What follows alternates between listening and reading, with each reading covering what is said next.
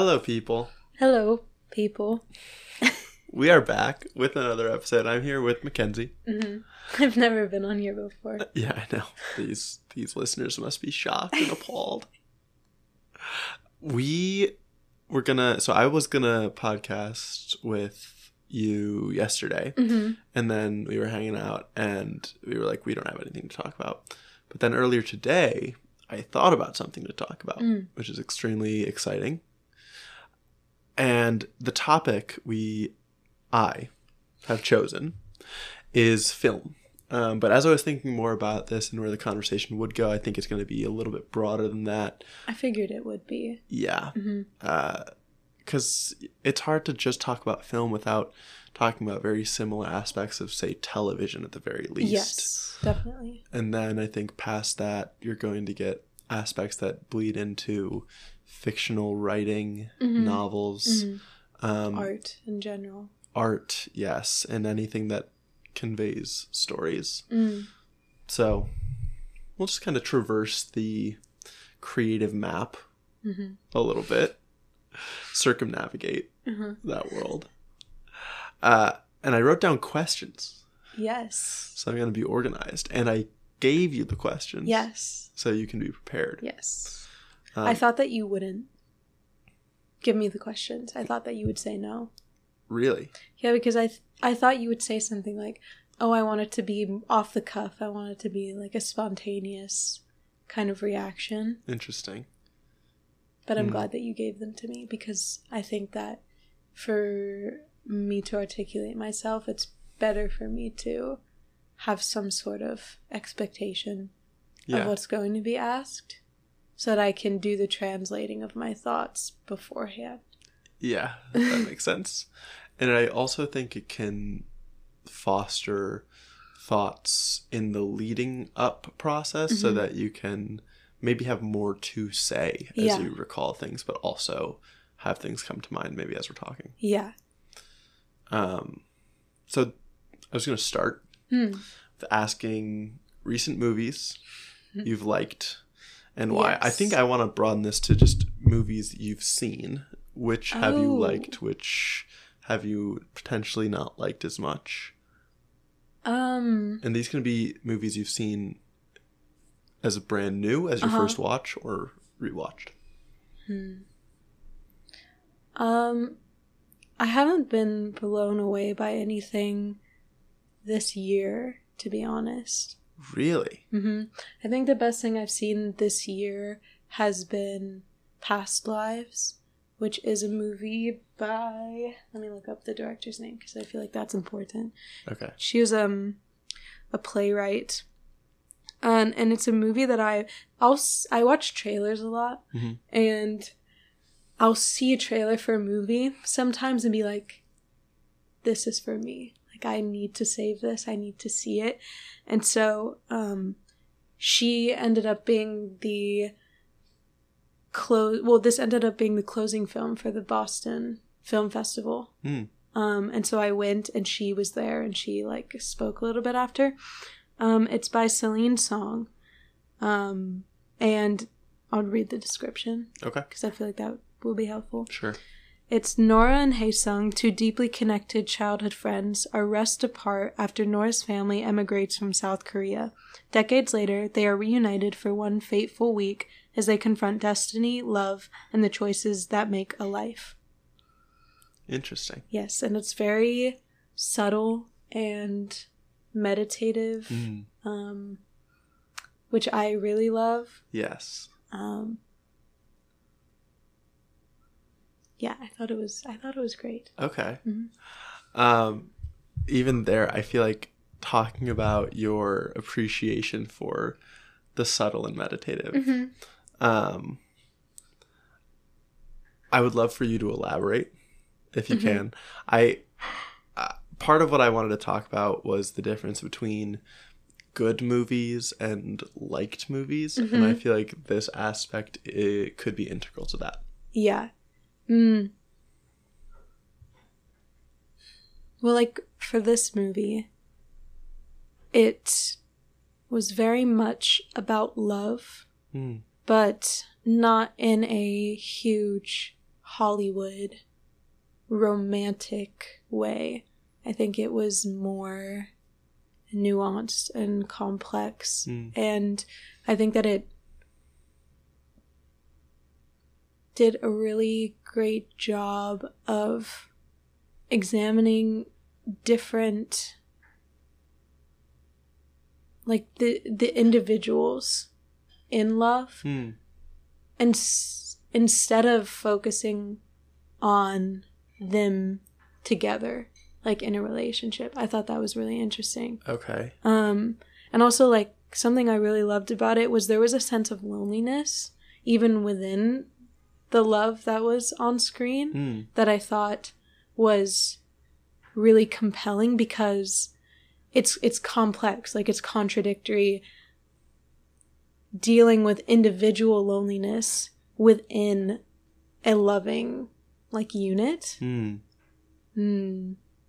And not have it be reductive, like, not have it reduce the relationship itself, or Yeah, I do like that. Okay. And so then, like, a contrast would be a typical rom-com, or, I mean, I guess we can stick with a rom-com, but any movie where there's a quote-unquote perfect type relationship or idealistic one. Yes. And I think in those portrayals, usually it's as soon as the relationship is right, the lives are right. So I can see why it's much more interesting to see a different depiction. Yeah, and also in those sorts of movies, a lot of the big issues are external, and they're big imposing issues. Yes. Or it's like one very obvious character flaw that comes across very clearly and very simply in the conflict. Then their character is changed throughout the end of the movie. Sure. And that, I don't know, that doesn't interest me right now. I am fascinated seeing the more complex, contradictory portrayals of individuals and people, and, like, a lot of the problems in this movie, it was very internal. Why do you think that is? Is it like it's just not interesting to watch that more obvious kind of problem to be solved? Like, the answer to that question, so it's more interesting to see a much more complex situation dealt with. And not even dealt with, just explored and experienced. Yeah, exactly. I think, I don't want, like, don't get me wrong, I enjoy romance movies.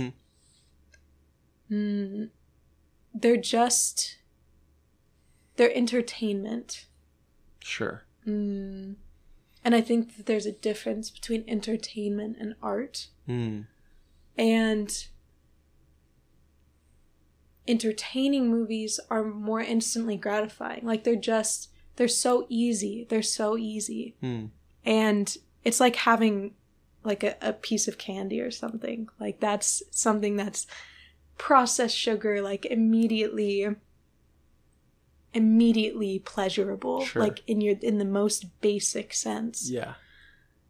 And that doesn't give me the same feeling. Like, it doesn't, there's a sort of, and I've been thinking about this recently, because I've been thinking about what are the things that I need in my life that keep me, what I call on the surface, like more connected to life, like more on the front lines of life.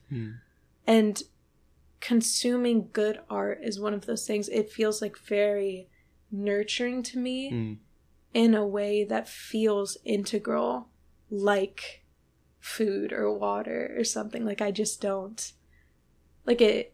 I feel like it elevates my experience from just existing to actually living. Yeah. And that's something that's so important to me. And I'm glad that I've evaluated my experience thus far and determined that that's something that keeps me, like rooted. Because I don't know that I really noticed that before, but now I do, and it's something that is very important to me to maintain. Yeah, it's interesting. It's like food, good for your body, good content, good for your brain. Yes, and I'm so like, it gets me like kind of heated or like emotional, because I think people deserve good art and good content, and like they deserve to feel moved by what they're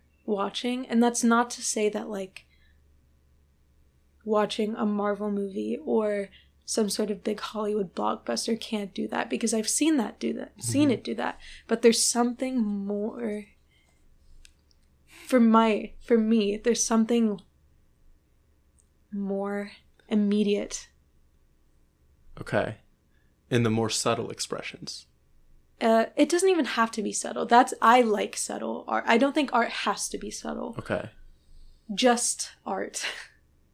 Okay. Good art. And so we're excluding Marvel movies from art. I would exclude them from art. Okay. I would say that they're entertainment. Okay. I think that there's artistic things about them, because I can see like people who worked on the graphics saying like, what do you mean this isn't art? Like I crafted this so carefully, like the CGI. I think as a whole, I wouldn't consider it a piece of good art. Yeah, and I think this is a conversation we had recently where the distinguishing factor between what is art and what is entertainment might be the intention behind its production. And art feels like it is produced as a pure expression of a creator's feeling, something that kind of springs from their mind, rather than something that is manufactured for an audience or a market. Yeah, like art.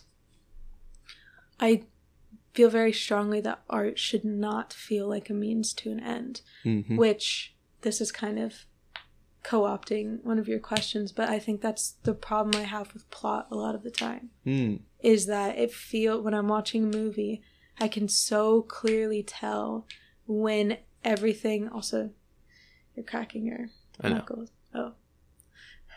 I don't know if that gets me. It might. Fuck it. Plot. I can clearly tell, especially in big Hollywood, like blockbusters and more mainstream movies, that everything is in service to the plot, is in service to the end goal, is pushing it forward to this one singular point. Okay. And that makes it feel almost like, I don't know how to describe it, like pointless to watch it. I'm like... Okay. I don't know. Okay, I guess I understand that, because it means that there's nothing, like you're not really curious about the individual moments or scenes as the movie goes. Exactly. You just see the path from point A to point B. Yes, it's almost like the end result negates all of the minutia. Okay, but what I wonder if like we can try to reconcile this with the idea of what is real art. Okay. Because I think there's very clearly an intersection of heavily plot-based stories and what we would consider real art. Yes, and I should say that I don't think art doesn't have plot. I think it's a spectrum. I think I just mean very meticulously crafted plot. Like that's what they teach you in film school.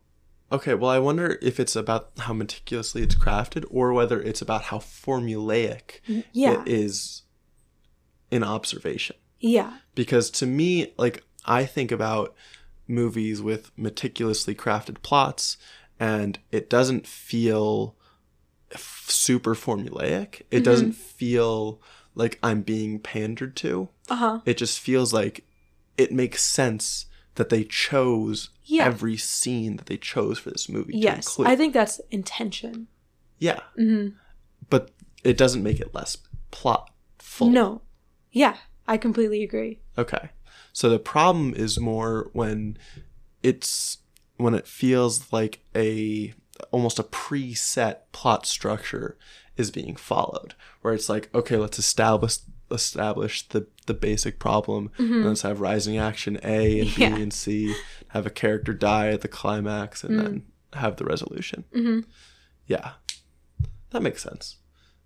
Because I think, kind of like you're saying, that makes it harder for it to be plot, or to be art, I should say. It's like if something is following a formula like that, it is likely being produced as entertainment. Yeah. Yes. I think that's what, like, Marvel, for example, is. Yeah. Pure entertainment and very business-minded. Sure. Do you think Marvel has deviated from that in any of its films? Like, Infinity War comes to mind for me as something that feels less formulaic.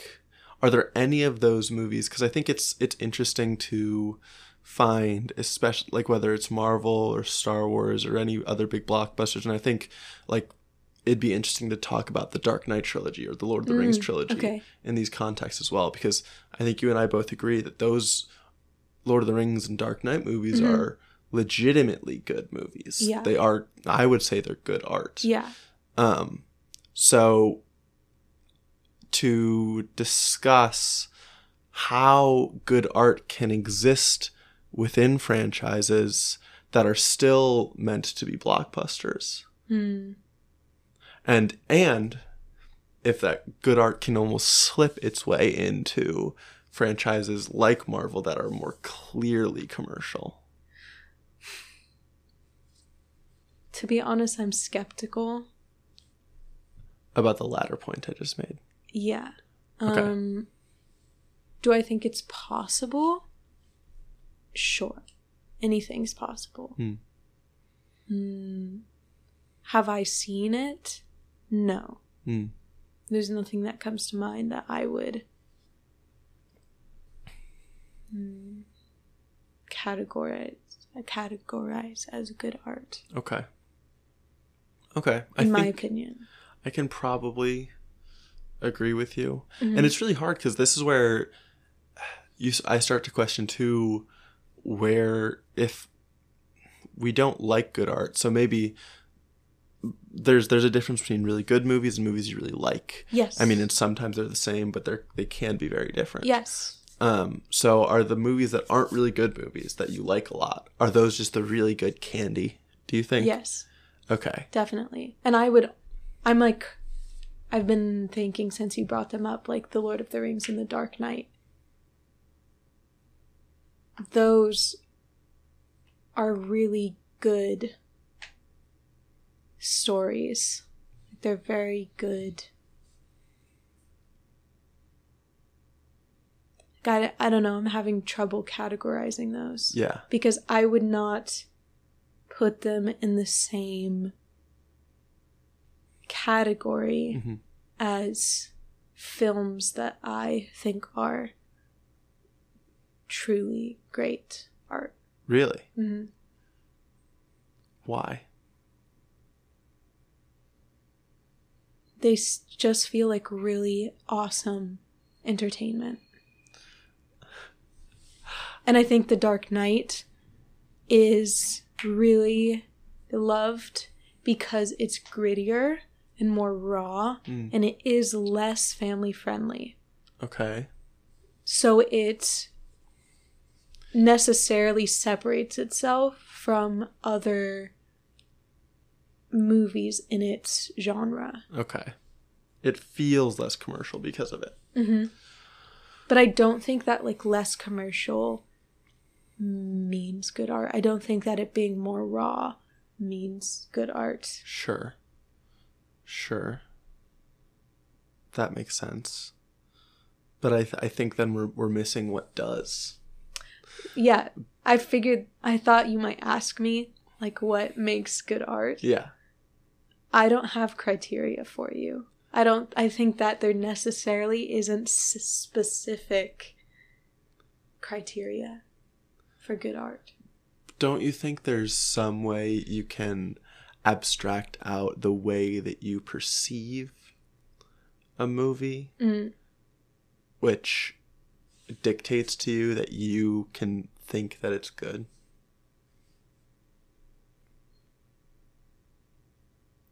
Yes, but it's so abstract. Like and there is a part of art that is necessarily indescribable, because I think that there's part of like existing that you feel and that you know is true, but that you just can't articulate and that's a part of art that I love, like the immediacy of, that's what I think is a part of good art, like its immediacy. It's meaning that it's not extrapolated, it's not distilled into symbols, it's immediately what it is. It's transparent. That makes sense. Mm-hmm. I think I have some qualm with this, because not that I'm not okay with there being a very abstract, kind of difficult to describe thing that makes certain art good art.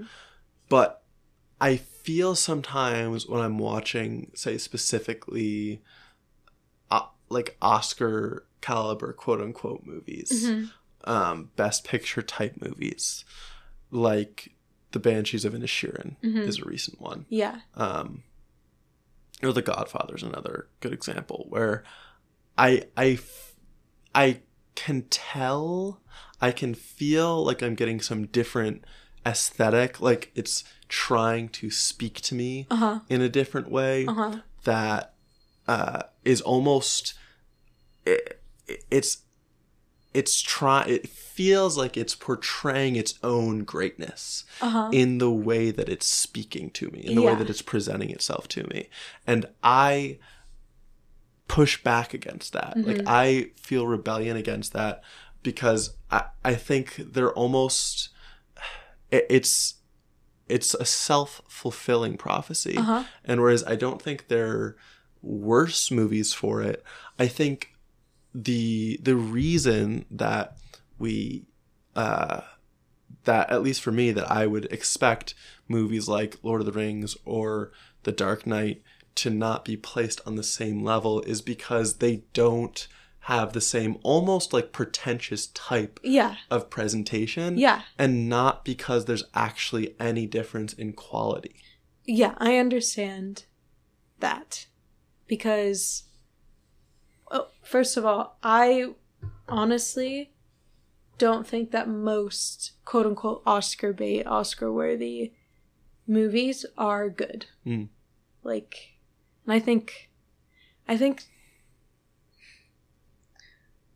it's also, like, I'm probably not the best person to speak on this, because I think that my opinion on this subject differs from popular opinion, and what's taught. I don't care about popular opinion. I know. I'm just saying, like,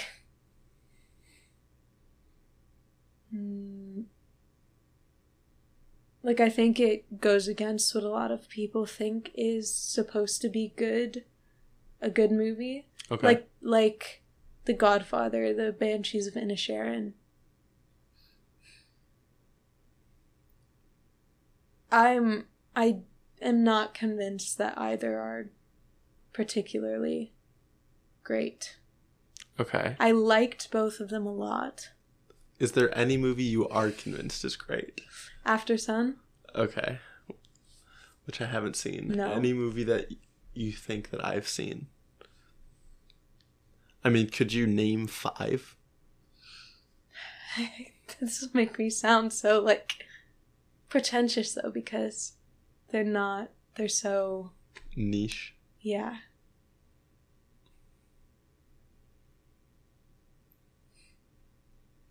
One that I like that maybe people have seen, although people might have seen After Sun. That one just came out 2022. That's so good. Paul Thomas Anderson's Phantom Thread. I really love. American Honey. Nights and Weekends by Greta Gerwig and Joe Swanberg, which is one that probably no one has seen.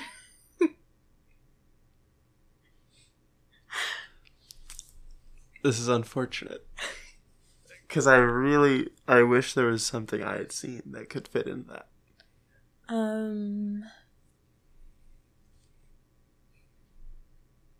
Yeah, I don't know. And also, like, I'm constantly reevaluating and reassessing my way of evaluating art. I'm not set on anything. It's probably going to change all the time. Sure. Yeah, maybe you're not the best person to talk to about this. I'm just exploring ideas right now. Yeah. Yeah. Well, I think you like to keep things so abstract that you don't want to analyze. I mean, I think you're probably okay with it, but you're also... Analyze what? What is good.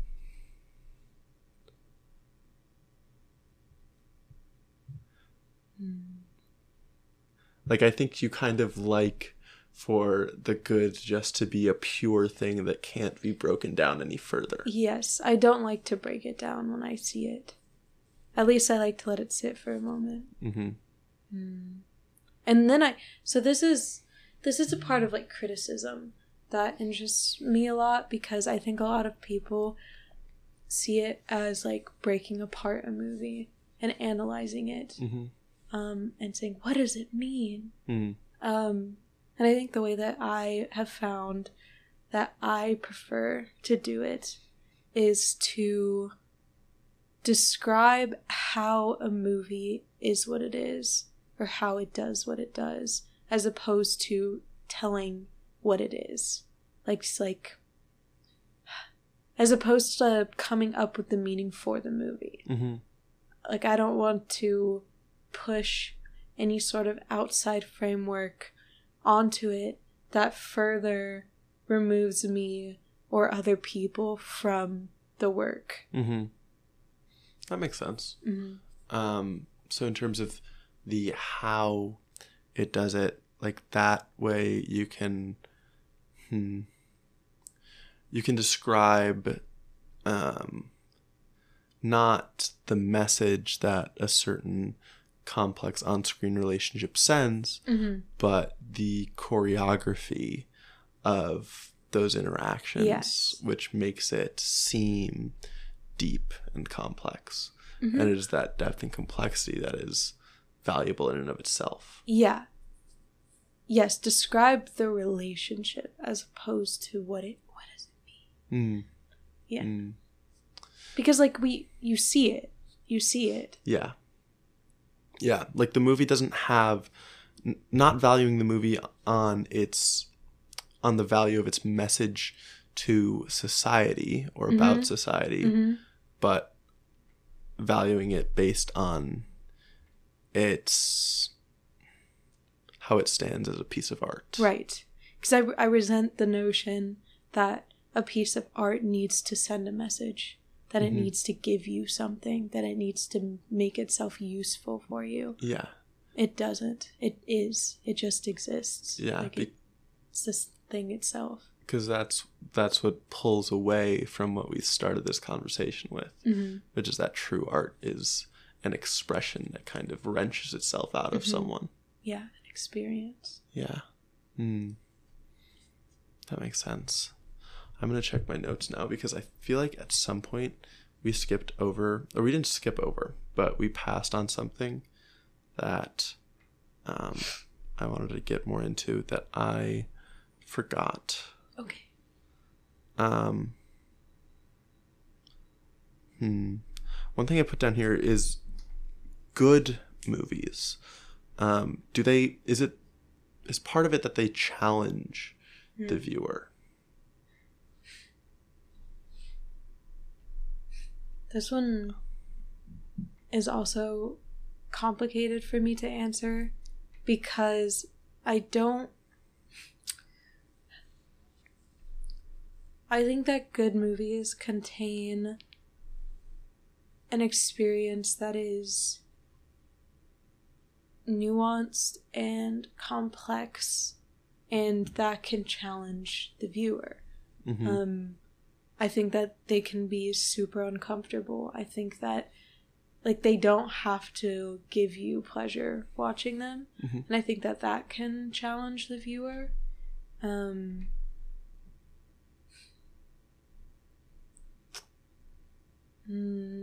But I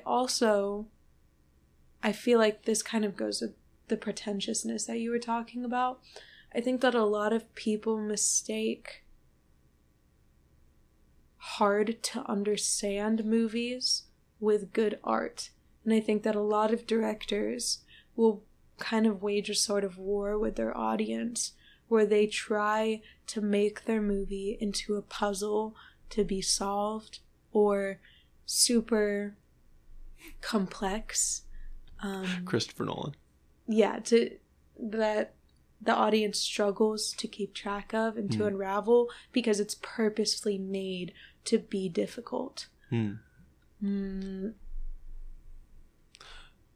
I don't think that makes it doesn't make it a good movie. Yeah, I agree. That doesn't affect the quality of a movie. When I was saying, when I wrote challenge, I wasn't thinking as far as like challenge them to understand what's going on.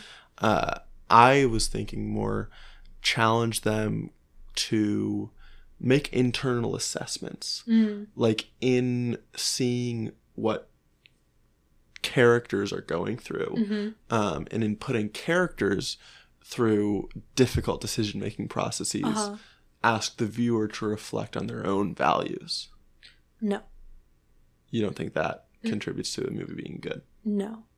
I think that there is a part of art in the sense that it's a very sensory experience that can cause you to necessarily reflect on your own by comparison. But I think that when viewing art, you should, as much as you can, take yourself out of it. Like there should be some distance there. That makes sense. So let's say we take the viewer out of it. Don't think about the challenge to them. Think about instead the challenge to the characters. I think it's very common in commercial entertainment-based movies, the challenge is to be very external, as you talked about before. Is internal conflict kind of a necessity for good movies? And not that all movies that portray internal conflict are good, but the ones that are good, do they need that? I'm so reluctant to say that all movies need a specific thing. Sure. Because again, I don't think there is set criteria. So yeah, I don't think that there needs to be characters that have internal conflict. Okay. Just because maybe one day I'll see a movie where that isn't the case. Sure. And I'm so open to that. Sure. I would say that seems more true to me though. Yeah. It's been the case thus far. Okay. Because again, like, we've talked about this before, how I think that the human experience, like, everything has already been experienced before. Everything has already been described before. Like, there's a finite amount of feeling and general experience to be had. And so I think that what matters is specific individual experience, like the way that and the different ways that you can express the same thing. I understand that. What do you think the role of character is in creating good art? Do you think it's an independent variable that drives the goodness, or is it more a dependent variable that good characters tend to come out of better art? I'm resisting the question again because I think that, like,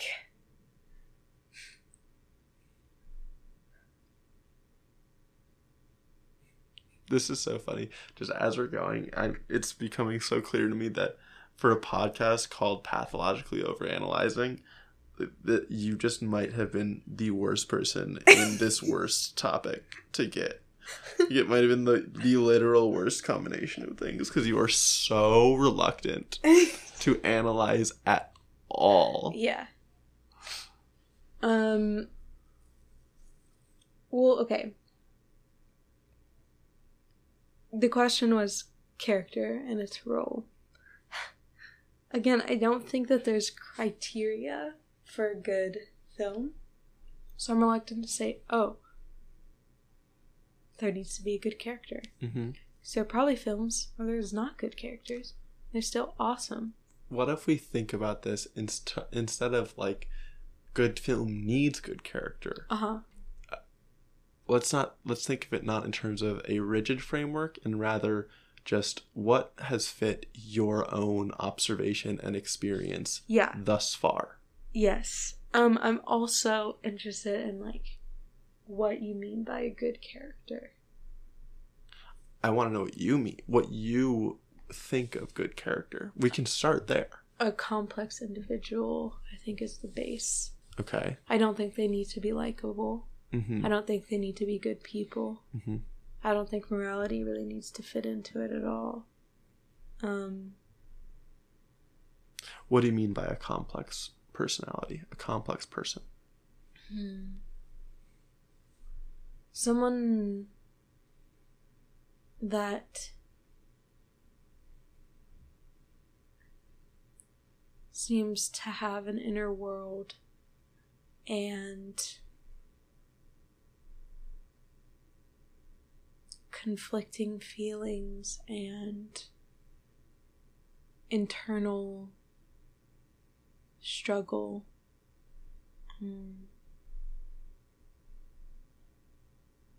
Yeah. Someone for whom life is not easy.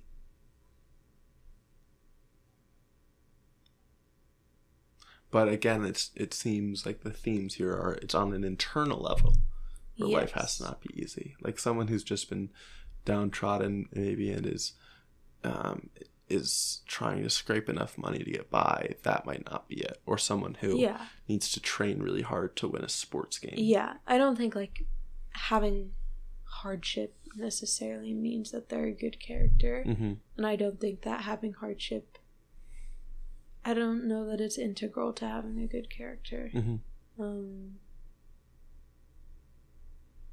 Really? Can you think of... Yeah, I feel like that might be something that we can be solid on. Mm-hmm. Is like characters do need to have some sort of struggle. Yeah. I think so.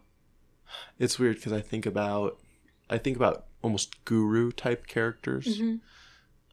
That are often some of the most admired characters, at least. I think about Iroh from Avatar. Mm-hmm. And while it's known that he's had struggles in the past, and it does show some struggle that he has, specifically when Zuko rejects him during the show. I don't think most of the viewers would say that he needed that for them to see him as a quote-unquote good character. Mm-hmm. So these fan favorite types that maybe seem like they don't face a lot of struggle, and it's funny because that oftentimes is what makes them the fan favorite. That's what makes them seem like such a good character, is because they are unfazed by the challenges that might be weighing on on a protagonist, for example. Do you think someone like Iroh, or I think about Levi, are they good characters? Do they count?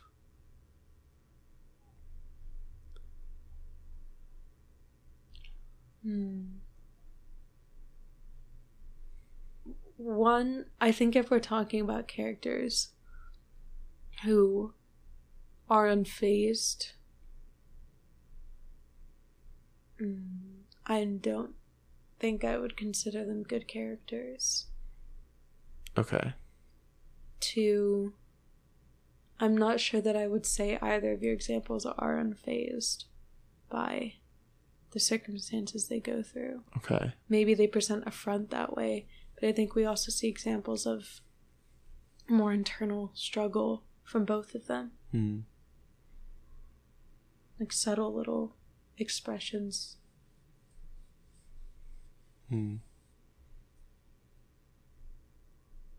At times.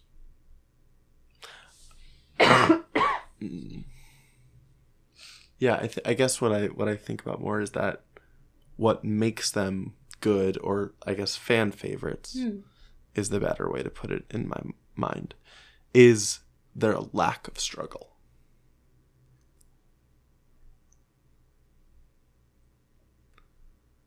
Like, it is their competency, their ability. Okay. I don't know that means lack of struggle, though. I think a character can be competent and still struggle a lot. I think Levi struggles a lot. I think Levi does struggle, but he's loved because of how, like, cold and unmovable he appears. I think people think that's cool and admirable. Yes. And attractive. But I don't think that's what makes him a good character. Okay. I'm trying to think of other examples that are less well fleshed out, but are a similar archetype. Yoda. That's a good one. People don't love Yoda as much. Maybe because he's not as complex. Maybe.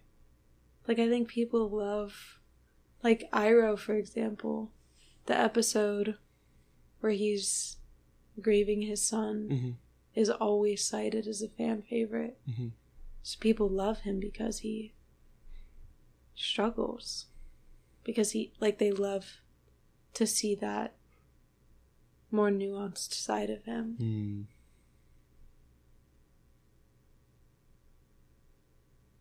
And I think a lot of the times, like, fans of Levi, for example, will gush over portrayals of him being maybe softer to the characters around him. Okay.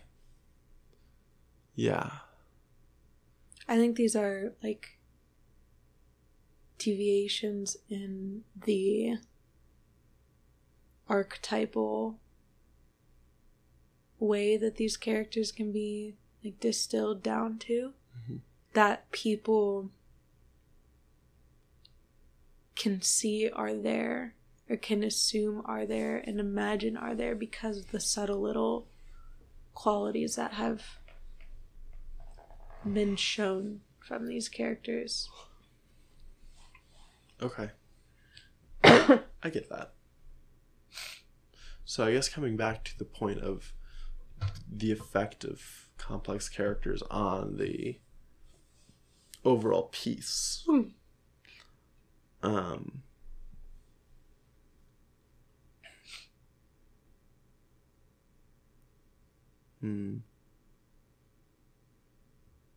Why do we love? Why are we so drawn to this complexity? Feels more like us. I think so. Feels more real. I think it gets at, like, things that we feel are true.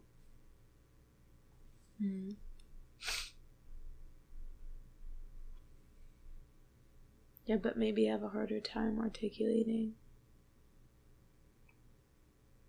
Like seeing them in other characters. Like, oh, this is...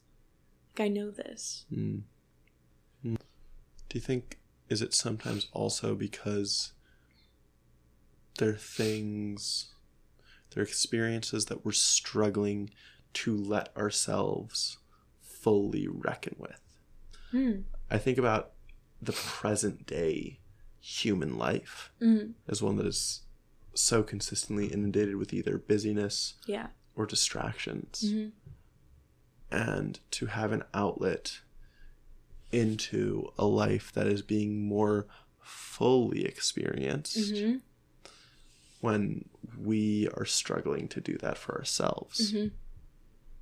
Definitely.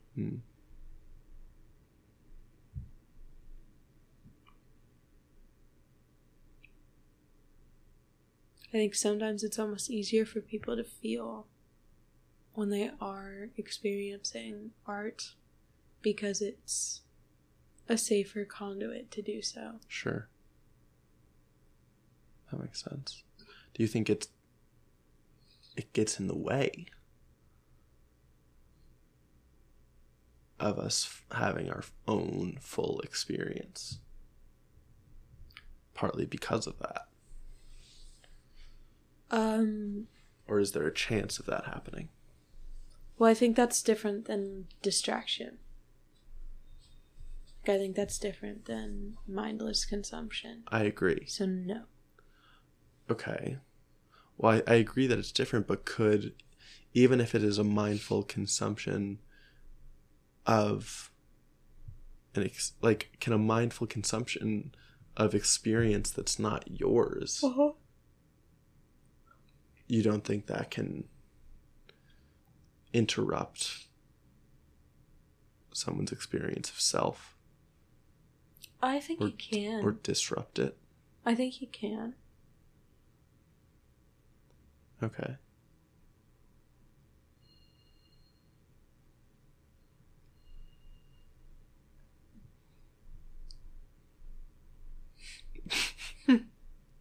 I don't know what more you want me. Well,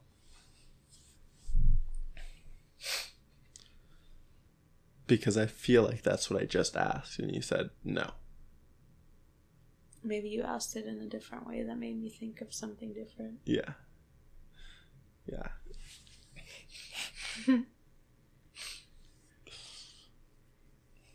Like, I don't know, I think one removes you from, takes you farther away from life, and one brings you closer to the world.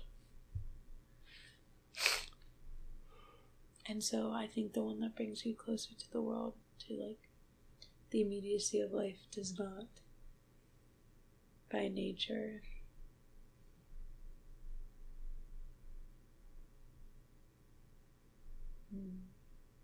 I don't know. Like, it doesn't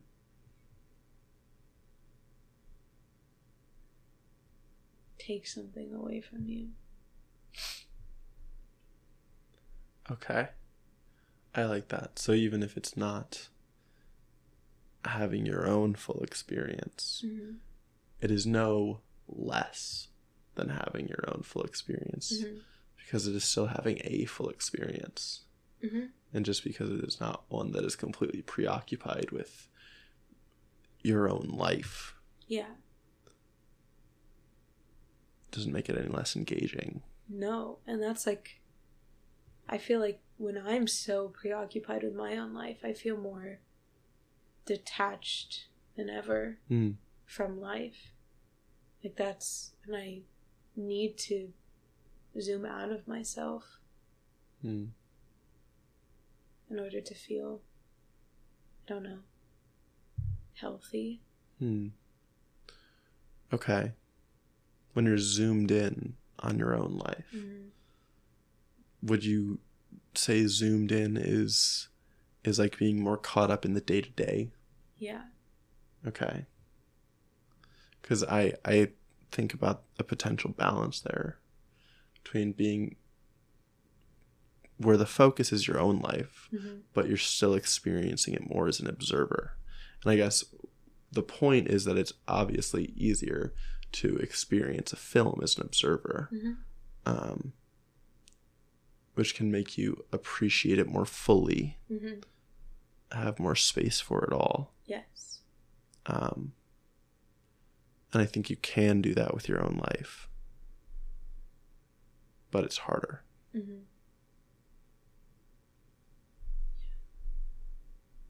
It's very hard. I feel like the more you have a life, the harder that is to do.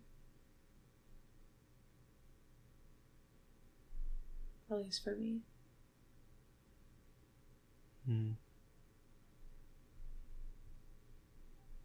Yeah, I think I could agree with that.